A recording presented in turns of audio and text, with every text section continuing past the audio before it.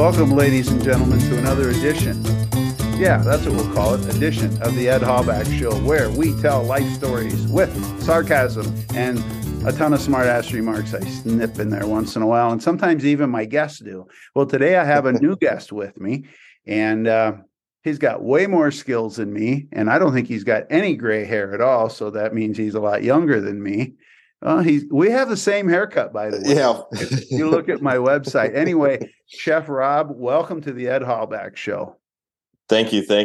Pleasure to be here. And yeah, I may have some gray hairs if there were hair up there to analyze, but we'll leave that up to mystery.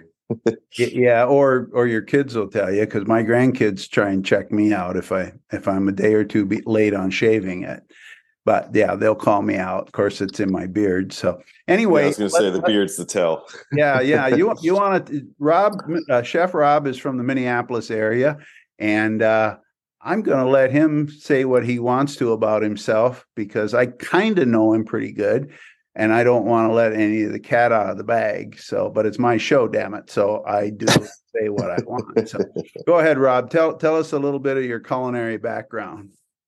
Yeah, I mean, so working in the kitchens is basically been one of the predominant jobs that I've had throughout my entire life. At a early age, it was kind of one of my first jobs. I had some friends that worked in kitchens, and was able to get some experience from there. Moved out to Colorado, had to find a way to get a ski pass, for as cheap as possible, and so. Right. The resorts made sense. And I remember interviewing with the chef there. He had the big, tall chef toque, and he asked me how to make a chowder and how I would make my stocks. And I had to look at him and say, Chef, I have no idea what you're talking about. But if you just take the time to teach me, I promise that I'll be a fast learner, and then I'll work as hard as I can. And that was, from then on, that was my first real kitchen experience. And I was just in love with it. And so was able to kind of travel, the country, the world, and gain experience until settling down here in Minnesota again, and, working, higher end restaurant scenes, country clubs, resorts kind of thing, for the better part of 25 years. So it's just always just been a passion, a labor of love. And I got to interject because I thought of something, and then I'll let you go again. Why do chefs always seem to move around? I mean, I see it constantly here at the lake where I live.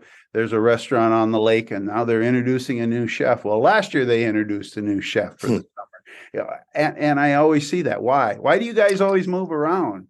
Well, there's probably a good reason, and then there's probably like the other half of why people move around in the kitchen. I mean, it's just the reality of it is the kitchen's a grind. Sometimes you get some darker souls that are hanging out in the kitchen, and they move on for those reasons.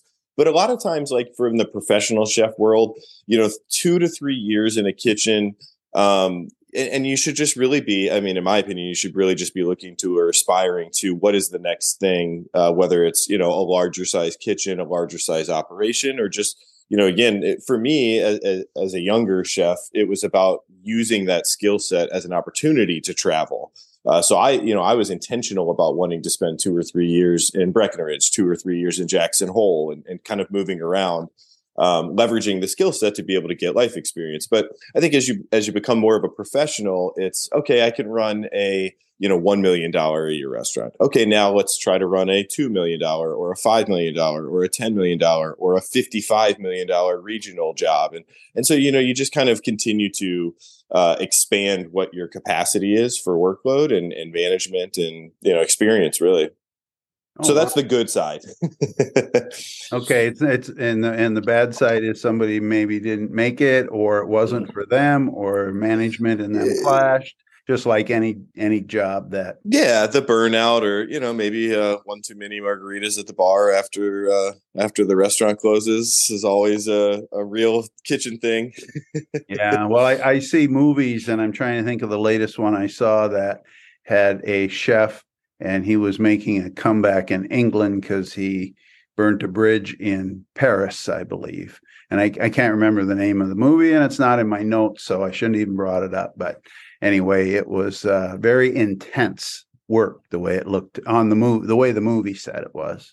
And it is. It definitely is. And it's not for everybody. It breeds it breeds a certain type of like intellectual or like mental stability that you have to have, and at the same time as all of this stress that's going on and the speed and the precision that's required to execute at the level you should be, you also have to be a good human being and a good boss or a good manager to the people that you have surrounding you, which is just really two paradigms at the same time going on. You've got this intensity of the kitchen, and then this like sympathy or empathy that you need to have to support people that can actually work in that environment. And it's not for everybody. And you certainly see a lot of people that, to your point, like kind of burn out from that, sort of like dual life that is the kitchen. Right, right. Okay. Well, we're not going to talk today. I mean, we'll come back to this another time if you're game. But today Absolutely. we're going to talk about outdoor cooking, because here in the Midwest, we're pushing March, and then we get all jazzed about starting up our grill, our pellet grill, our charcoal, our wood fire. Am I missing anything that you cook with outside, Rob? Well, these days I feel like you can get any piece of kitchen equipment outside, but that's the main ones for sure. Yeah, well, as I was Googling it, preparing for this, it's like, oh, wow, some of these kitchen costs more than my car costs. Oh, yeah. Especially like the big outdoor, like built-ins. Yeah. Yeah, you're pushing SUV prices there. Yeah, and then you cover it up for 9 months before you can undo it again, especially in the North Iowa, Minnesota climate. Now, winter and summer. Right. Yeah, exactly. Winter and grilling. Yeah. So I'm heard through the grapevine that you like to grill and you're very particular about it, and that's because you're a professional chef. Talk to me about grilling. What's the median you like to use, and do you like it for different meats and vegetables? And do you maybe grill something else I don't know about? Talk to me. Yeah, I think, for me, there's two aspects of it. One, in the purest form, just the flavor of the grill, whether it's open flame or gas, that direct heat that grill offers, the caramelization on the meats, the char on your vegetables. There's just something, sort of like earthy about it that I think resonates, at least with me and with a lot of people, sort of just like flavor profiles that they like. It just tastes better. It just looks good. And then the other part is, you're outside. And I mean, it's right. Right. I mean, maybe you got your favorite libation and you're out, you got the grill fired up, the kids are playing in the yard. Like it's a whole vibe that meshes just beautifully with, nice weather in summer and, just kind of ties the ingredients of that season together with the grill. And so for me, it's that two part of, it's just a great cooking method, that direct heat cooking method. And then it's just a good time, sitting out by the grill, plus it buys you a little time. You got to kind of watch the grill, right? So you got the whole man story or, really anybody. Grilling is for anybody. But like, typically it's guys out by the grill, gathering around the grill, talking about the grill, opening it up. What am I cooking? Where'd you get your meat from? And, there's just like a whole almost subculture around it that's part of it as well. Right. So what's your favorite type of grill to use, or does it make a difference in what you're grilling? I don't, as far as like brand or something like that, I think it's really just like you get to a certain level and the quality is just good. Some of the stuff, like depending on how frequently you use it, will potentially, like your grates will break down faster and things like that. But for me, I think, you want a good amount of space, and you want like a good gas grill, I think is the best. Now, yeah, if you want to have some version of like charcoal, obviously it takes a little bit more time. You got to get the coals going and things like that. That's probably a preference, but in reality, most of us are just rolling the grill out of the garage or it's out on the deck or whatever. You turn it on, a good gas grill or good, like a radiant heat, grill that just gets hot. That is the biggest thing. Like you need those BTUs. You got to have that heat. If your grill is not getting hot enough to put that good char on your vegetables, those great grill marks and that good caramelization on your proteins, you just need to find a better one. It's really what it comes down to me. It's like heat, space, And then just, how long it holds up to the weather and how many times you use it. Well, I have to tell you a little story about my grills. I'm kind of cheap in a way.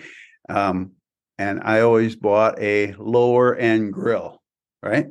So 2 years ago, shortly after my wife and I moved to this house, my little cheapo grill called it quits right before 4th of July. Oh boy, because that's when everybody grills, right? I had my family coming over and I was going to grill. So I go buy a grill that cost me more than probably all the grills I bought in my life. And I'm thinking, okay, this will be the last one. And it's all stainless, everything. And I hooked it up to the natural gas line and trenched that in and built brick around it. And I'm pretty proud of it. But yet I don't have a lot of skills. It's like, okay, I'll throw a burger on. Yeah, that looks good enough. I'm in a hurry. I don't have the patience for that. But I have friends that use the pellet thing all the time. They say, oh, you got to get a pellet grill. Look, you can make these beautiful ribs. I said, I'll tell you what, when you're making ribs for you and your wife, you got plenty of room to put another rack on for me. I'll just take care of that. Why should I have to buy a pellet grill and do all that stuff? So every year for Christmas, I buy him a bag of pellets. There you go. Set it by his garage door. So I think this summer could be the summer where I may buckle down and try and figure out some grilling skills, including vegetables, because I find I like grilled vegetables more and more and more. Oh, they're so good. Well, on the grilled vegetable front, if I may, two suggestions. Yeah. They sell these like vegetable baskets for the grill, where you can put sort of any size in there. Invest in a good one of those, because although they look on the surface like a gimmicky, like whatever Pampered Chef type thing, it's a great grill tool to actually have.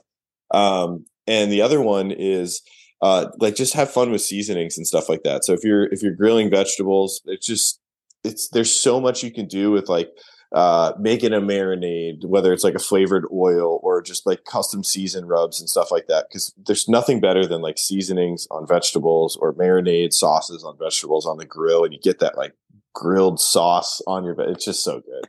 Yeah, so it's okay. I've seen these basket things before, and I think in a previous life I owned one, and it's got a handle on it.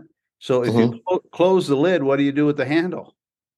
You need a big enough grill where you can close the lid. Put the whole thing in. Yeah, I mean, you want to find one that's all metal, and you just put the whole thing in, close the grill, and again, then you can just kind of pick it up with your tongs, shake it, or towel, whatever that you have. But yeah, it's a great tool for like the smaller vegetables. Right. Okay, let's talk fish. I love grilled salmon.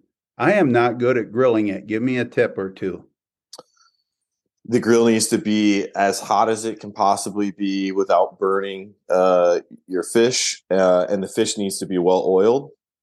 If you put fish on a grill that is even remotely like not all the way hot, it will stick 100% of the time. Yeah. Okay.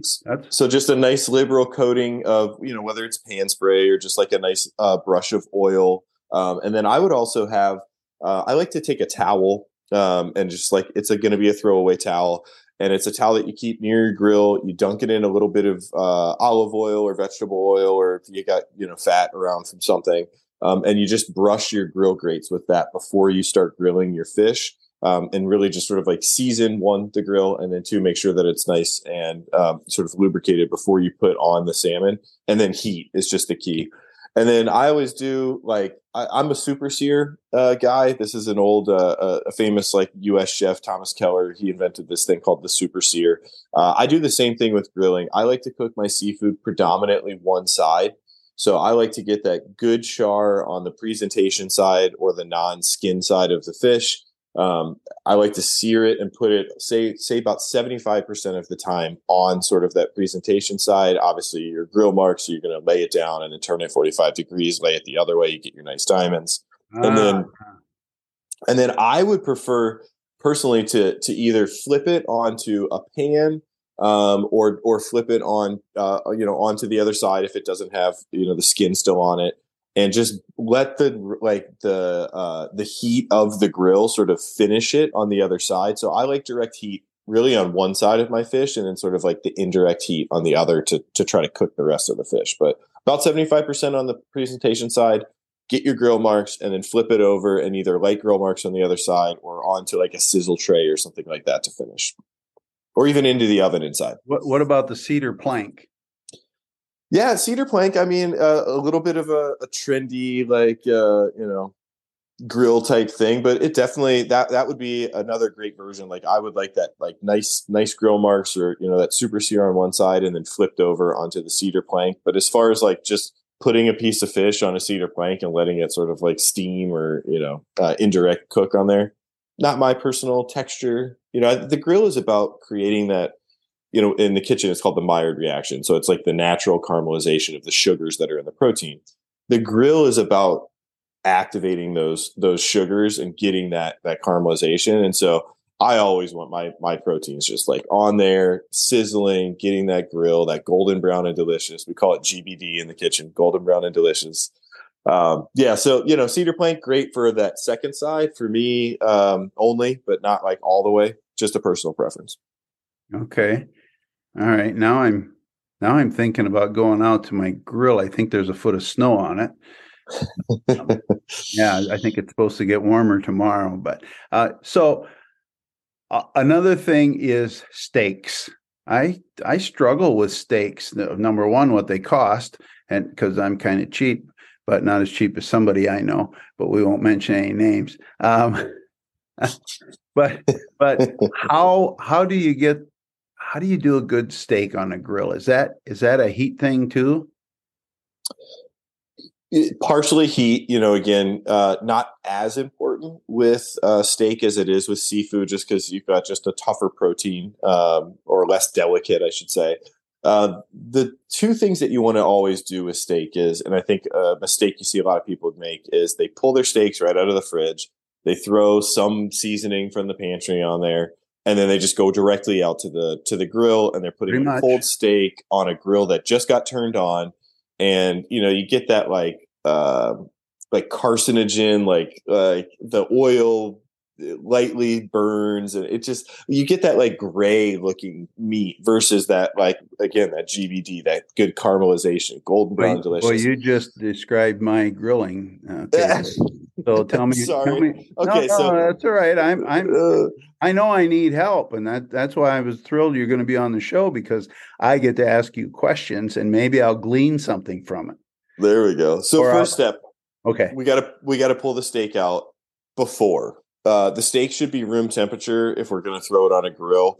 A cold steak on a lukewarm or not all the way hot grill is just, you're already starting at a deficit. So a nice like room temperature steak, and typically you want to season that steak well before you take it out. And so I think that's another mistake that people make, is they'll season their steak and then they'll go and they'll put it, directly on there. You want to let the seasoning have a moment or two. It doesn't need to be like 15 minutes, but you want to give it a few minutes to try to pull some of that remaining moisture out. And then, again, like sort of pat that steak. So room temperature steak, season it, let it get a little bit of time to pull some moisture out, get the flavor and break down some of those seasonings. A good seasoning, sure, if you have something that you love. But I always like, just good old fashioned salt and pepper. If you don't have some sort of like steak mix or something that you like, and then a nice hot grill. When you lay it on, the key is lay your steak down on a 45-degree angle. So if you're facing directly in front of your grill, lay it, from, top to bottom, 45 degrees, bottom right, top left kind of thing. And then what you do is you give it an equal amount of time on every side of the steak. And typically a mid-rare on like a ribeye or a New York, you're going to be somewhere in that like 2 to 3 minutes on each side. And you lay it down and then you just flip it directly over. So 180 degrees, take the bottom and put it where the top was. Right. And once you do that, then you have your second side going, and you should end up with grill marks that look like they're running parallel to you. Then the next step is, on the next flip, you also take the bottom from the top, but you turn it 45 degrees. And when you turn that, you're going to have grill marks from the other side that are going straight up and down. And this is the key for perfect diamonds. So again, when you lay it down 45 degrees, flip it top to bottom, same 45 degrees, On the next turn, you're going to turn the steak the other way, 45 degrees. And now it's pointing from the left. It's pointing to the right.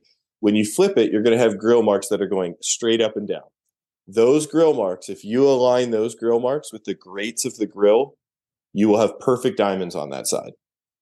And then when you flip it for your last time, same thing. You're going to have those straight up and down again, and you're just going to align them perfectly with your grill grates. And that is how in the kitchen they get perfect diamonds on your steaks, is that simple 45, flip 180 degrees upside down, turn 45, flip 180 degrees, and get those straight grill marks to align with your grill grates, and you will have perfect diamonds every time. So warm steak, salt and pepper, nice hot grill, the 45-45 trick, and that last little tidbit to perfect diamonds is when you get that straight up and down grill mark, line it up with your grates, and you'll always have diamonds.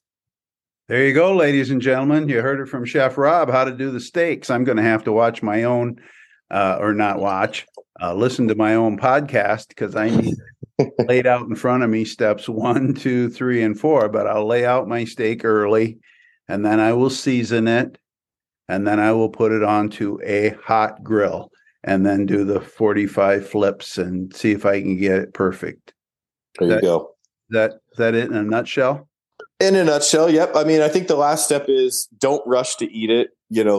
This is pretty common knowledge these days with good steaks, but you want to let it rest like 3 to 5 minutes. Take some tin foil, wrap it in tin foil, and just give it a few minutes to relax. Don't take it right off the grill and cut into it. Give the steak a little bit of time to just kind of relax, pull back in some of the juices, and that way when you cut the steak, it's not just going to drop all that beautiful liquid out onto the plate. It's going to stay in a nice moist steak. Well, there you go, ladies and gentlemen. You heard it from Chef Rob. Rob, would you like to come back and we'll tackle some other items that we can put on the grill before spring gets here to the upper Midwest?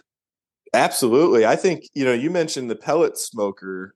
That's a whole separate conversation. I know it. We should definitely have before summer starts rolling around. We got a lot more to talk about. Well, I think I hit my timeline today because I don't want to bore people too much, but I learned a lot. I hope my listeners learned a lot. I appreciate your time today, Chef Rob, and we will do this again. So from the Down Under studio, this is Ed from the Ed Hallback Show saying thanks for listening and bye-bye.